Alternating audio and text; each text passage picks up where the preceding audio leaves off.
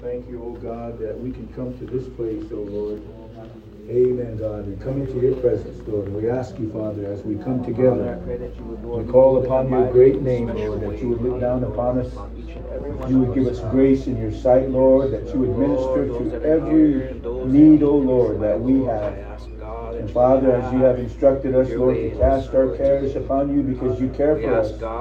Lord, we lift up our burdens, we lift up our petitions, our supplications unto you, Lord, and we ask you, God, to have your way, Lord. Bless your people.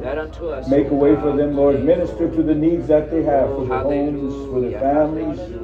God, that you continue, Lord, to, amen, make a way for them. Bless them, O Lord. God, we ask that you would bless, amen, our time, Father, in this place today, Lord. Bless, amen, the ministry of your word, Lord.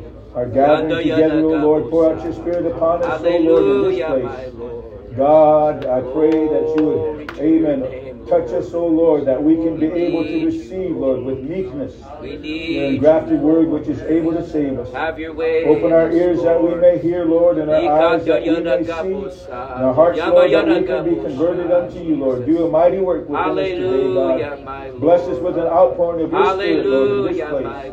And God, bind us together that we can be one body, in one spirit, in one mind, in one accord in this place. Bless your people, Lord. We ask this, Father, in the name of Jesus Christ of Nazareth. Let it be done, Lord, in Jesus' name. Let everybody say amen. Amen. You may be seated. And then those of you that are going to the other classes, good to see everybody here today. Good to be in this place again. Usually, amen, a very, how could I say, a day that we just really enjoy the presence of God and the ministry of the Word, His presence, and taking advantage of every moment. It's always a high day for us. And by the time we get back home, it seems like myself, I just kind of have to wind down from everything that takes place and enjoy the presence of God. So it's always a blessing to come into the house of God. And especially to join together with you, people of like precious faith. Amen. It's a blessing always. So I might need that image back up there, but let's go back into our words. I want to try to, hopefully this morning, finish up on some things concerning the breastplate. As I said earlier, it just seems like you get into, amen, teaching concerning, the garments, and it just seems like we just obviously can't get enough of what each one of these pieces of garment represent and what they mean. So it just seems like always in awe of what God does and what God reveals in His Word. And make sure that's working. Oh yeah, there you go. So Exodus, I give you a chapter 28.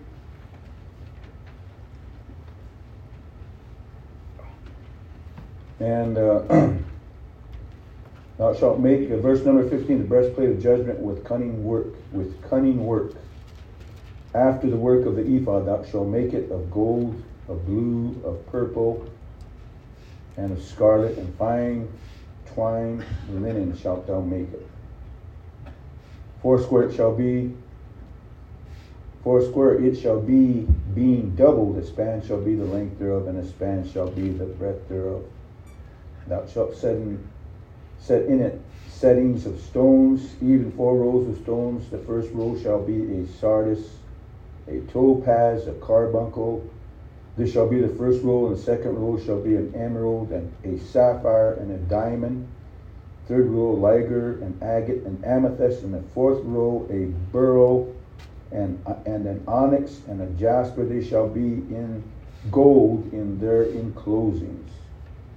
And the stone shall be with the names of the children of Israel, 12 according to their names, like the engravings of a signet, everyone with his name shall they be according to the 12 tribes.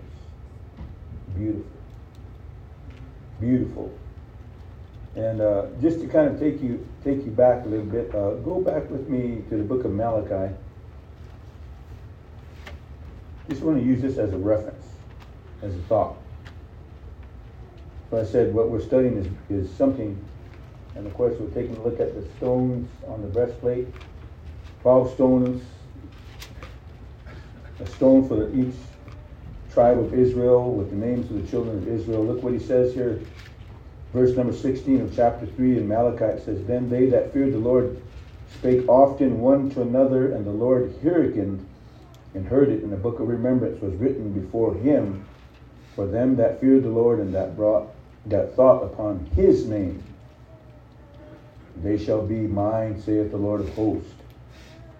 They shall be mine, saith the Lord of hosts.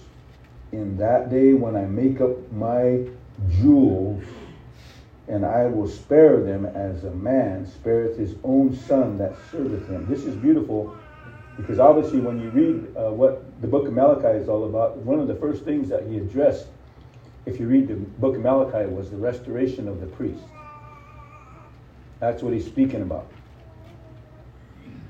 The tribe of Levi and the restoration, and what he's bringing to attention, all the things obviously that need to be in place as far as the ministry are concerned. So with that thought in mind, he's bearing witness. But when he's speaking about the people of Israel, he said that they will be mine in the day when I make up my jewels. So we see this right here, jewels. All the stones, all the 12 stones, each representing the tribe of Levi. And remember, on the onset when we talked about the stones, especially the onyx stones, and with the 12 tribes, of course, on the shoulder pieces up here, I'll point to them again. Make reference again, there's no harm in that. But with the names of the children of Israel, according to the birth order, and basically on 2 onyx stones, and the Hebrew word translated for onyx means to signify to shine with the luster of fire. So in other words, these stones are chosen for a reason and a purpose, and obviously every stone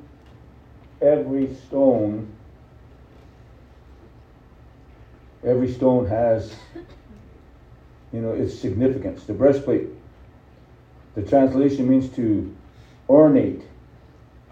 And so obviously the whole purpose of this is that these stones are to basically ornate or be ornated, and then obviously shine with their own, amen, with their own light and with their own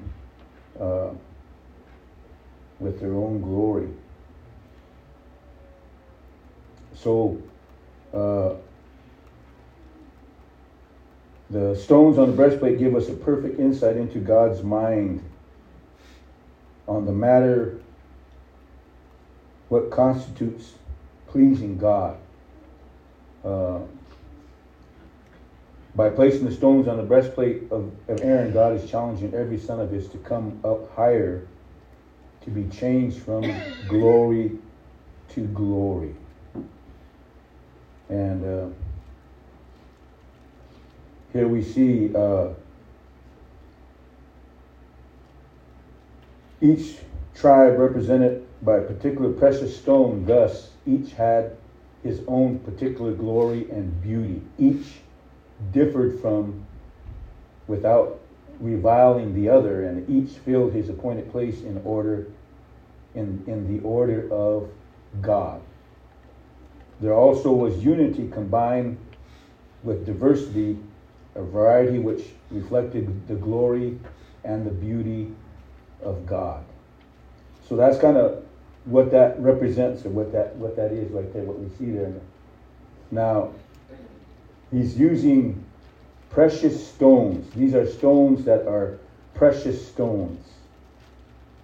course, we see, in that passage of Scripture, all the stones that are named here, the sardius, topaz, carbuncle, the emerald, the sapphire, a diamond, liger, an agate, an amethyst, a beryl, an onyx, and a jasper. These are all the stones that were put on the breastplate representing every tribe of Israel. Amen. So they represent, praise God, in their own significant way, obviously God's glory and God's honor, and each reflected their own light as far as, amen, the colors of the stone are concerned. How many of you have ever taken earth science in school?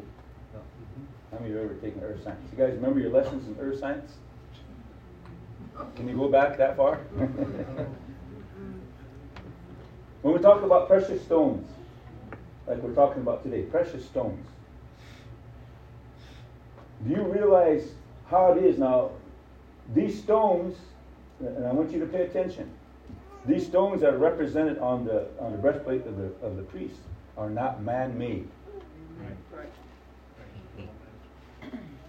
These are all stones that have been, obviously, are a product of the work that goes on in the, how could I say it, in the earth's surface and down to a particular level. And of course, the way science talks about it, what takes place as far as the temperature and the heat that is below the earth's surface. Did you realize this? When you go deeper into the earth's surface, you find out the temperatures rise. Yes. Yep. So as you go deeper, you're going to find out the temperatures rise, and the temperature of the earth as you go down, it's going to get warmer. So the heat there is there for a reason, and heat, obviously produces, pressure and all this kind of stuff. But along with it, not just as far as what they call the thermal temperature or the temperature of the earth as you go down deep into the earth's surface. The other thing that has to be brought into, if I want to say it that way, brought into a purpose for the stones to be made is pressure. Yep. Because when we stand on the earth as we know it, we don't even think about this. Scientifically, we don't think about this. We walk on solid ground. Right. We walk on it without realizing below our feet, the surface, the ground, going down, into the core of the earth.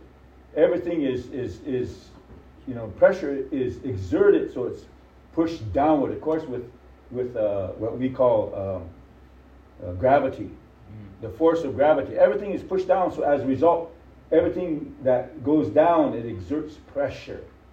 So that pressure, when it's compounded and compacted, guess what?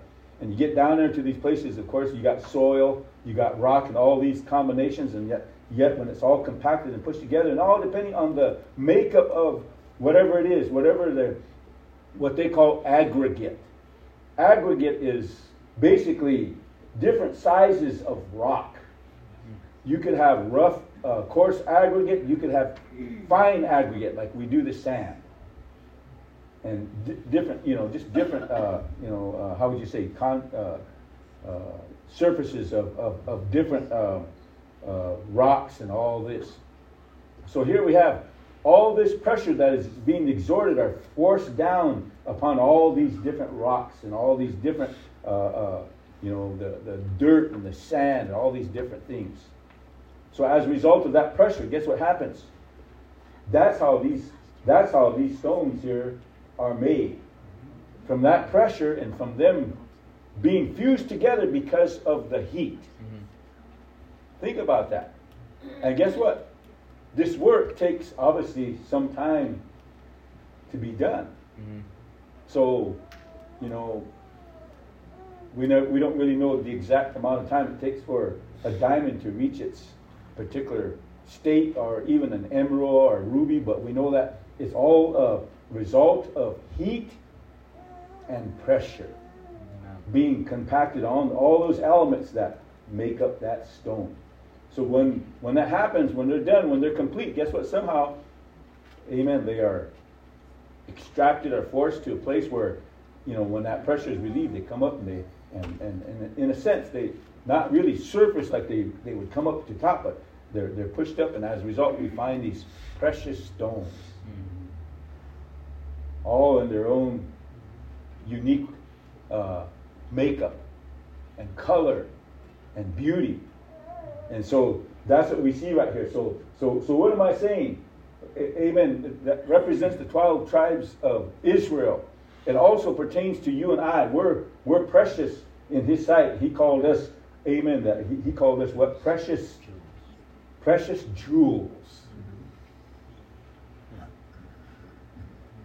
Never take for granted the work of God in your life. That's right.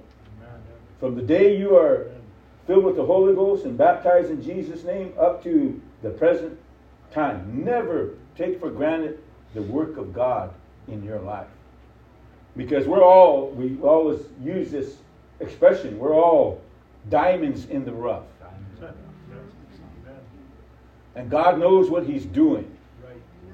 And through that use, if a stone has to come to its beauty and glory through temperature and through pressure, what about you and I? We go through certain things in our life. We experience certain things, whatever they may be. Tribulation. The word tribulation is used in the Scripture. Tribulation means this. Tribulation means pressure.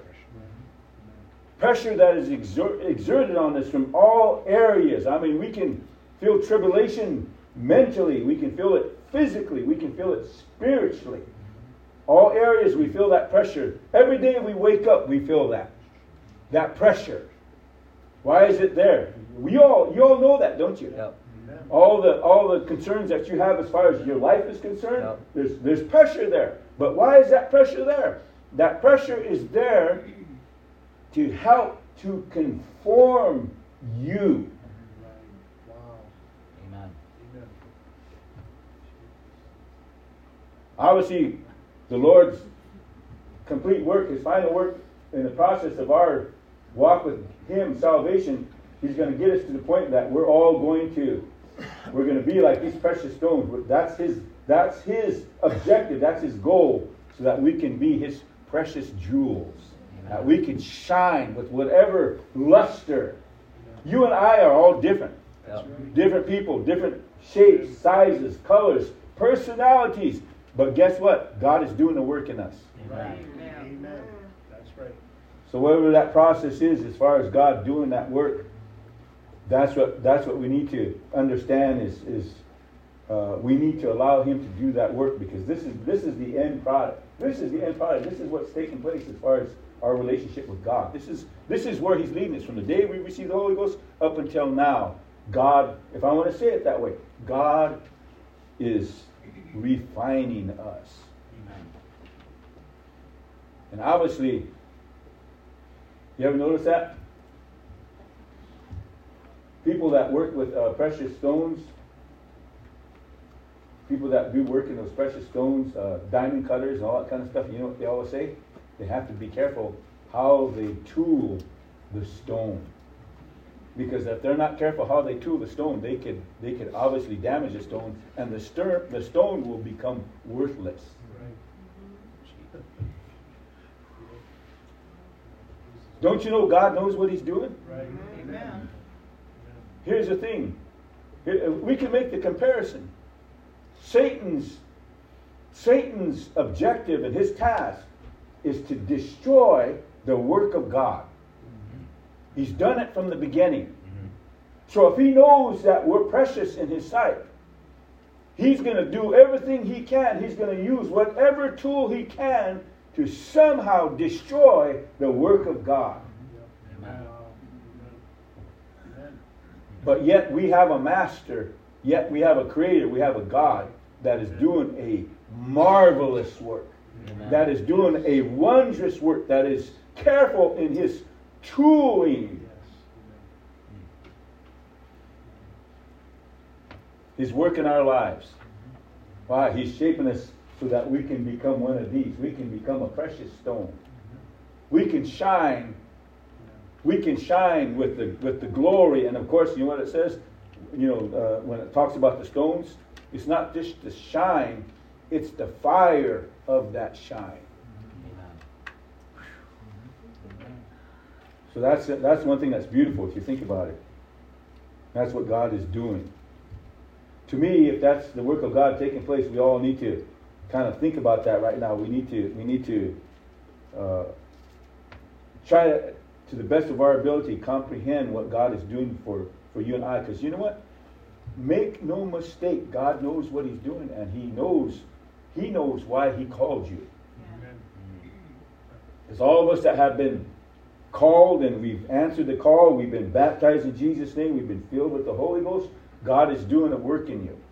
He knows what he's doing. God can bring, amen, he can refine you to the person, to the individual that he wants you to be.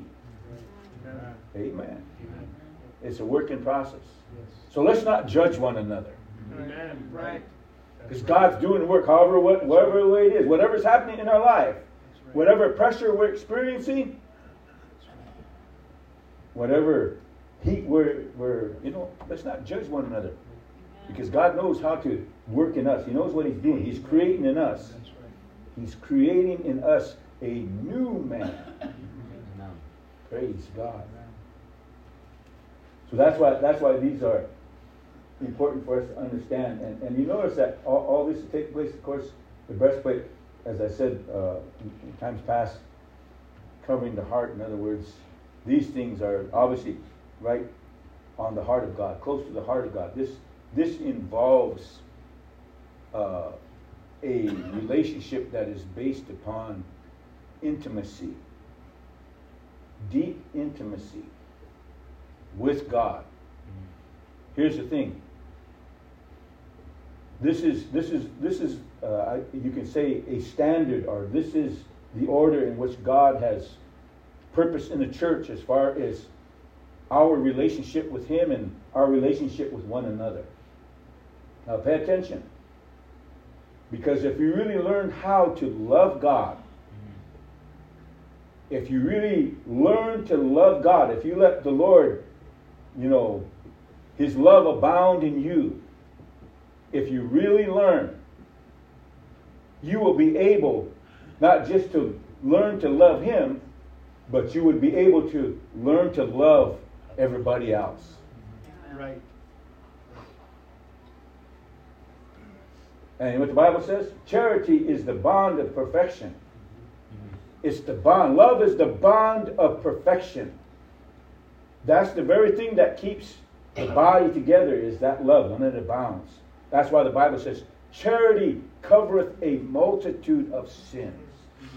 That doesn't mean we overlook. That doesn't mean that. What it means is this, that we will reach out and we will help one another. We will try to our best of ability to be able to, amen, encourage one another, love one another. We all make mistakes, don't we? Amen. None of us are perfect. That's right. That's right. We all have dents in our armor. Yep. So let's not judge. Right. Amen. Let's let love abound. So if love abounds, we're going to see that love is going to be the bond of peace. It's going to be the bond of perfection. That's going to be the very element that's going to keep the body fitly joined together. Amen. That's going to be the strength. It's something to be able to walk into a church and a fellowship, and first thing you can feel is God's love. Right. Amen. That's right. So when you feel God's love, you know there's something good. Amen. That's right. When his love abides and when his love is there.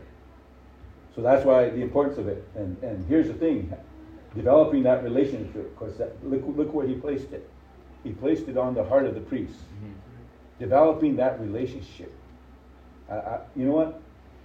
each and every one of us have the opportunity to develop a relationship with God. We can get very close to God if we so desire to. Amen. If we so desire to really get close to God, amen, we can.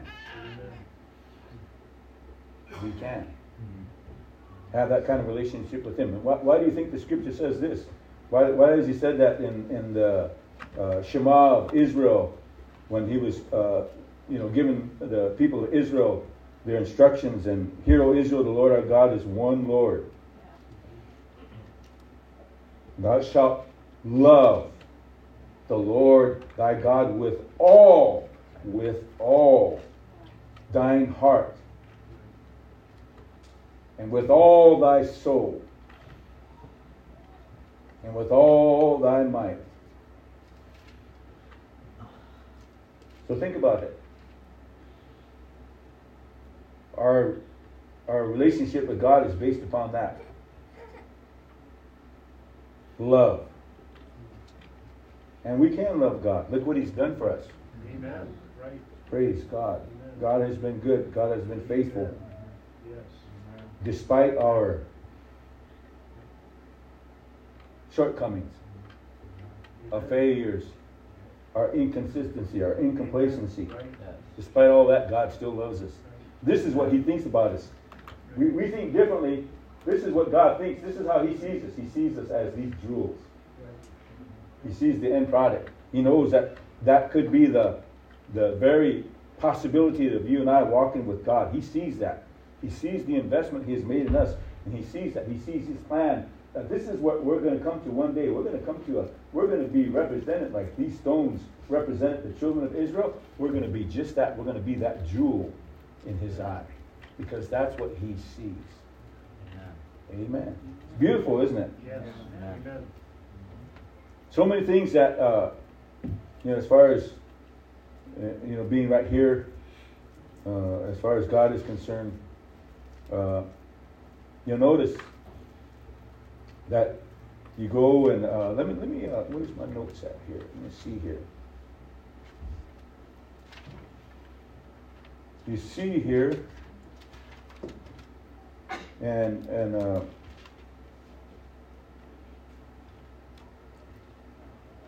Numbers, or when he was talking about the order of the stones, and of course it's following not the order of birth, but the order of the ministry or of the camp of Israel. You read that, and I think I showed that to you in Numbers chapter 2. Oh, the whole chapter, 1 to 34 is the order, but Judas is the first one mentioned there, and his stone is the sardis. And Issachar, the second one mentioned, the topaz. So if we're looking at him, we're looking at it from right here. Judas, sardis, Issachar, topaz, and then Zebulun is the carbuncle, right here, carbuncle. Second row, Reuben is the emerald,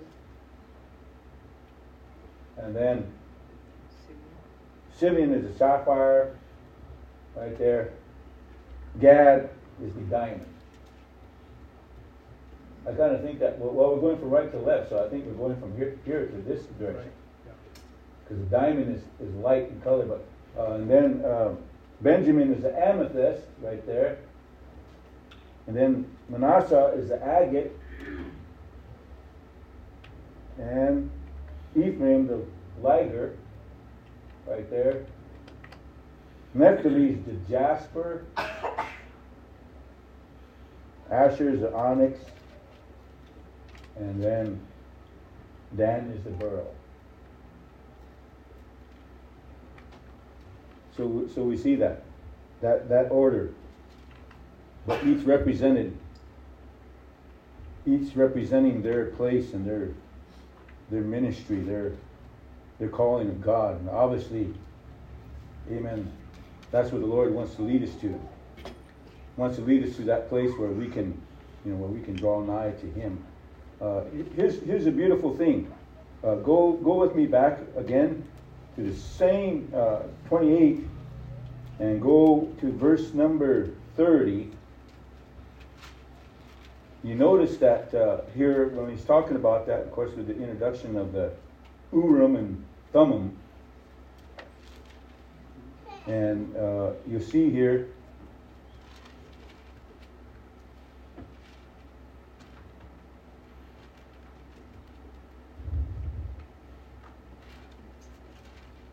verse number 29, it says, and Aaron shall bear the names of the children of Israel in the breastplate of judgment upon his heart, when he goeth in unto the holy place for a memorial before the Lord continually.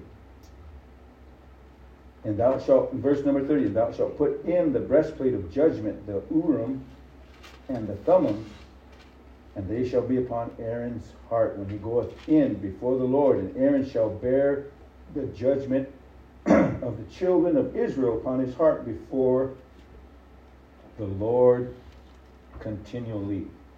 So you see that mention of the Urim and the Thummim. Okay. Leviticus 8, verse number 8, it says, and he put the breastplate upon him. Also he put in the breastplate the Urim and the Thummim. So here we see, after the priest was,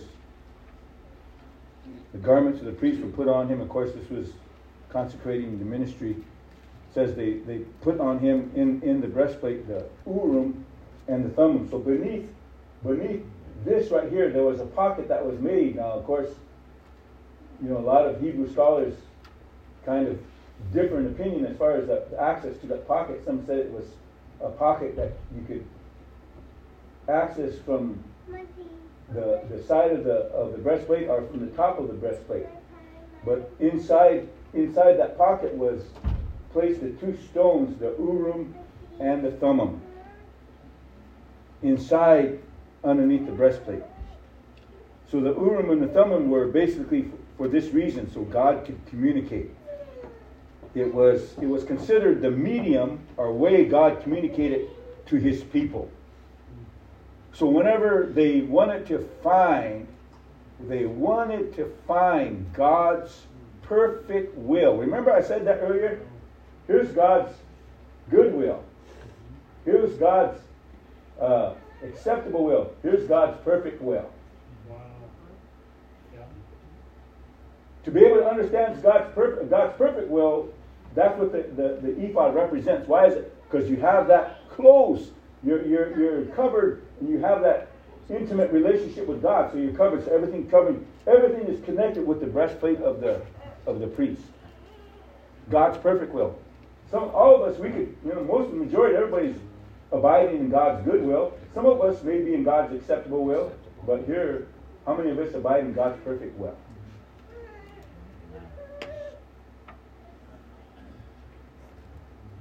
How many of you are just satisfied being saved?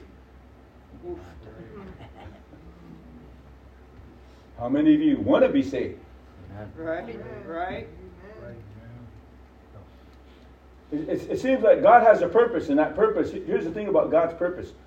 God's purpose should move us. God's purpose should, somehow stir us to where we can have a desire.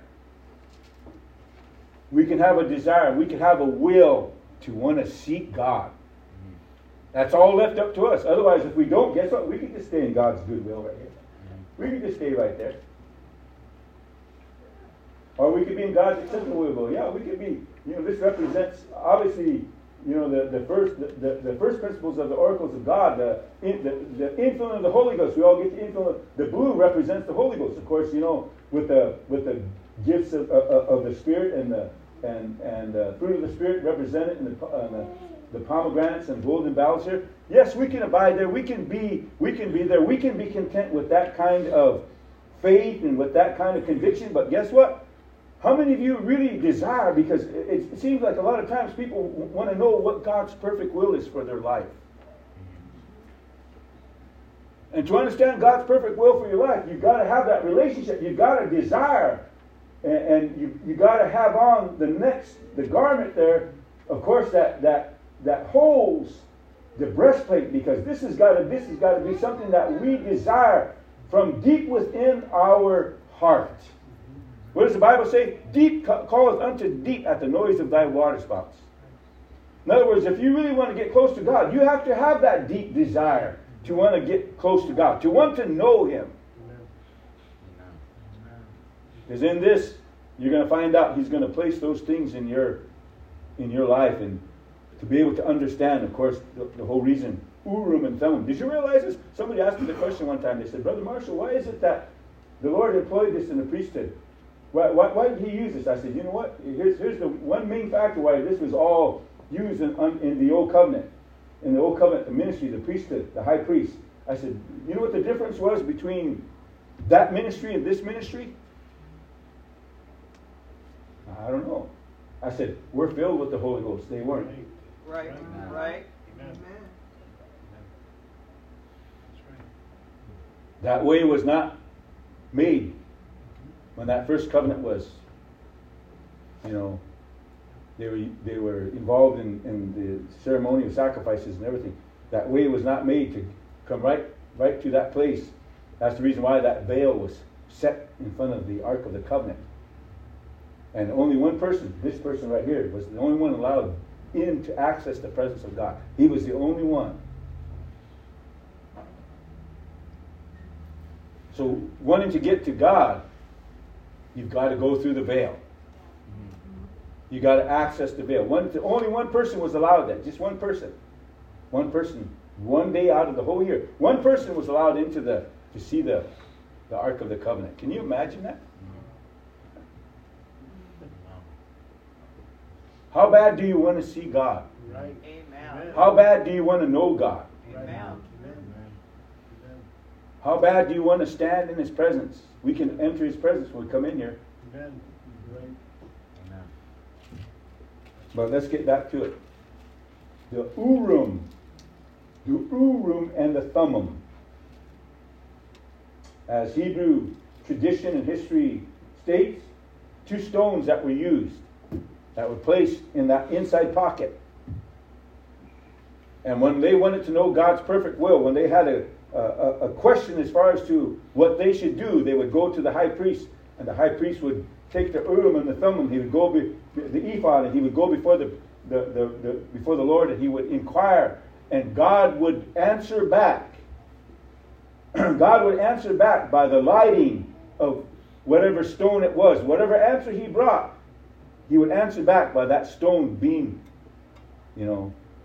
it lighting up. So they knew the answer of God. They knew God's perfect will. They knew God's mind.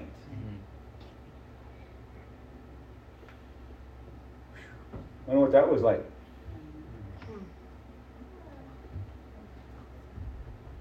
Another principle that's kind of associated with this, that's kind of related to it, is the principle of casting lots. Because when they cast lots, you know what they did? They would, when they talked about casting lots, they would cast these. They used stones to cast lots, and when they cast lots, they would try to find the will of God. They would cast lots, and that's almost the same definition or the same picture that Urim and Thummim gives us, because it talks about casting lots or casting stones to know God's perfect will, and whatever stone lit up or however the stone were situated, they obviously they knew, they understood, so they were able to determine what God's will was. They received their answer. Something, isn't it?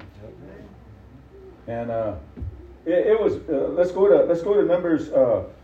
Excuse me, Numbers 27. Numbers 27.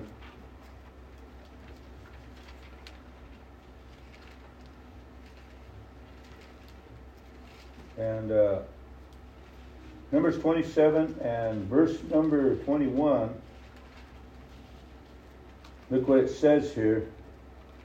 Numbers 27, verse number 21. It says, "And he shall stand before Eleazar the priest, who shall ask counsel for him after the judgment of Urim before the Lord, at his word shall they go out, and at his word they shall come in, both he and the children of Israel with him, even all the congregation of Israel. So you see that, and of course he's talking about Joshua going before Eleazar, the high priest. And you go over there in Deuteronomy 33:8. Deuteronomy 33:8, and these are just examples that I'm giving to you concerning Urim and Thummim. And Deuteronomy 33:8, and it says this: and of Levi he said, let thy Thummim and let thy Urim be with thy Holy One, whom thou didst prove at Massah, with whom thou didst strive at the waters of Meribah. So let thy Thummim and let thy Urim be with thy Holy One. Let it be. To be able to have that ability to communicate with God. To be able to have that community. That's what he's saying. The priests that are before you, the high priest that stands before you, basically needs to have that ability to communicate with God. To hear from God. So he's talking about that. You go to Ezra chapter 2, verse number 63, in the book of Ezra here. And Ezra 2, verse number 63, and of course this was something that they all understood, something they all realized that they needed to have. And verse number 63, and the Tirshatha said unto them that they should not eat of the most holy things till there stood up a priest with Urim and with Thummim. In other words, they had to have communication with God. You could not afford not to have communication with God. You had to have communication. So we see that. Communication. So what does that mean? Well, when we take a look at, the definition as far as the Hebrew is concerned, Urim and Thummim, we realize this. Urim, the definition for Urim means lights. Lights or revelation. So Urim was lights and revelation. Thummim was perfection or truth. So you want to seek God. Of course, lights always, without lights we cannot see. Without light we cannot see. And when we have light, we're going to have revelation. We're going to have understanding. We're going to be able to see. Thummim is obviously perfection, truth. We've got to have truth. Because truth is what leads us to perfection. Without these two elements, you understand, without these two elements, they could not have or understand the mind of God. Think about that.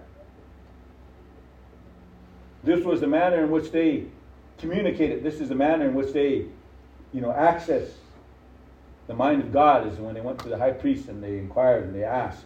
And the high priest went before the Lord and he asked. And of course, the answer that was given via the Urim and Thummim, the answer that was given to them so that they could know what God's will was to be. So think about that. Of course, remember, we tend to base our conviction base our experience, base our knowledge with God with something like this, and we always tend to kind of lean back to that thought and say, well, when all this represented, he said, ye shall be endued with power from on high. Ye shall be clothed with power from on high. Wow. Amen.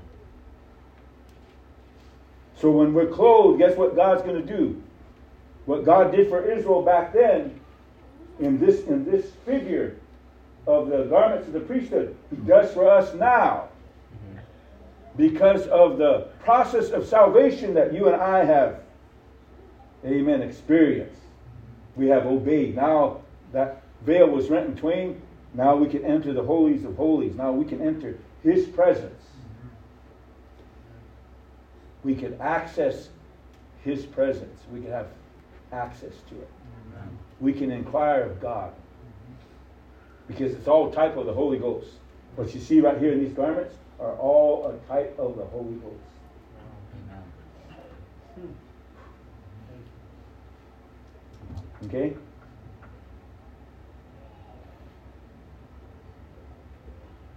So this is what Paul said. I'm reading out of 1 Corinthians chapter 2. This is what Paul said. Verse number 7. But we speak the wisdom of God in a mystery. We speak the wisdom of God in a mystery. Even the hidden wisdom which God ordained before the world unto our glory. Which none of the princes of this world knew, for had they known it, they would not have crucified the Lord of glory. Wow. Can you imagine? Yet they rejected their own Messiah because they didn't have that. They didn't have that understanding. They didn't spiritually discern anything. But it says, but as it is written. Here's the problem. Even today, here's the problem. But as it is written, eye hath not seen. What you and I are seeing right now, yes, materially in the physical realm, yes, but also spiritually, what God reveals to us. That we can see our spiritual sight, we can see, we can understand. Eye hath not seen, nor ear heard, neither have entered into the heart of man the things which God hath prepared for them that love Him.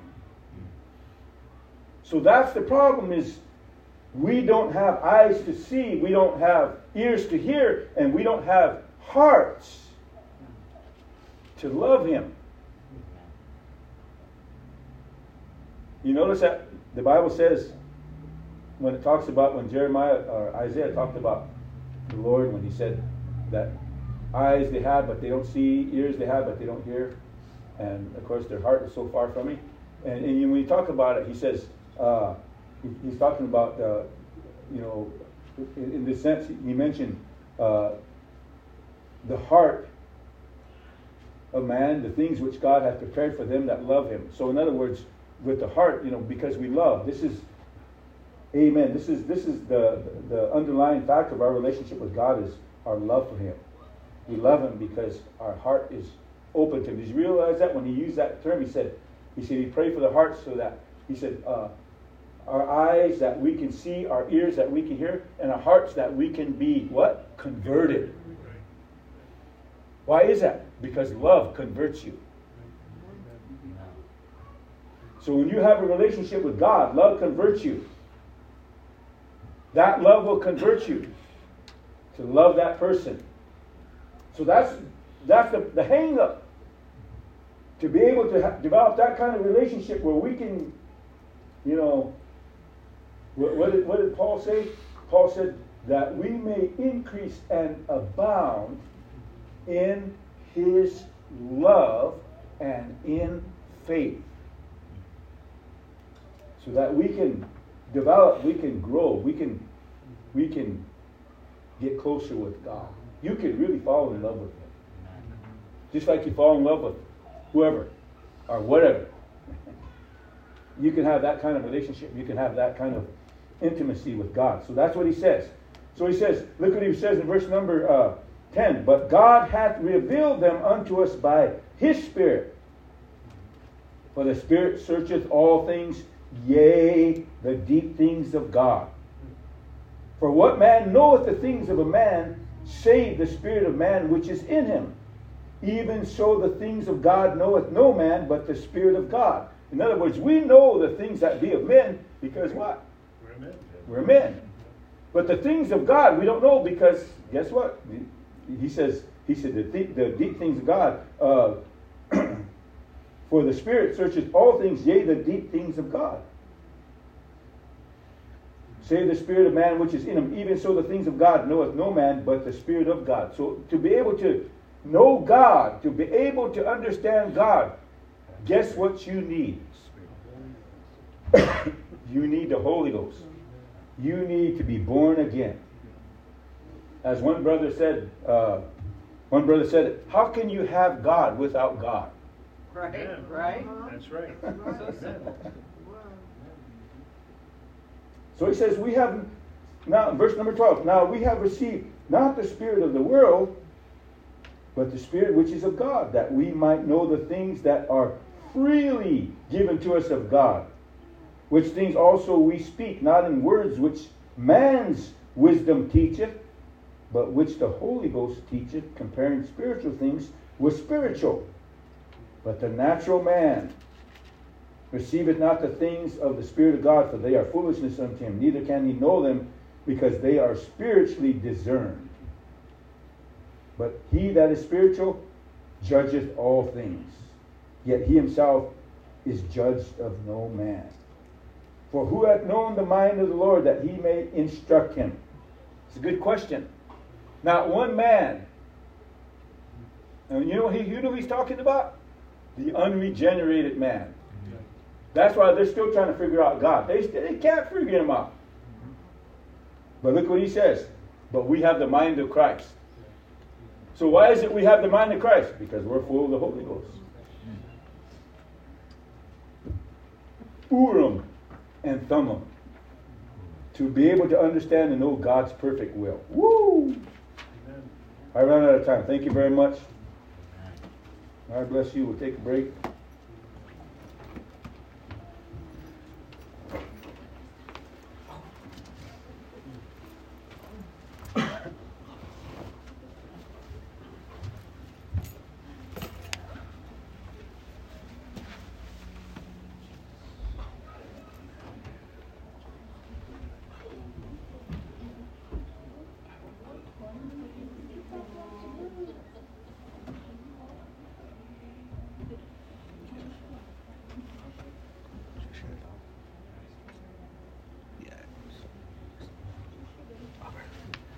I don't know what to do. My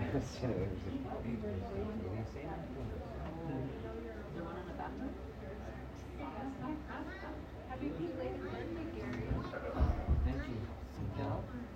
Uncle. She never says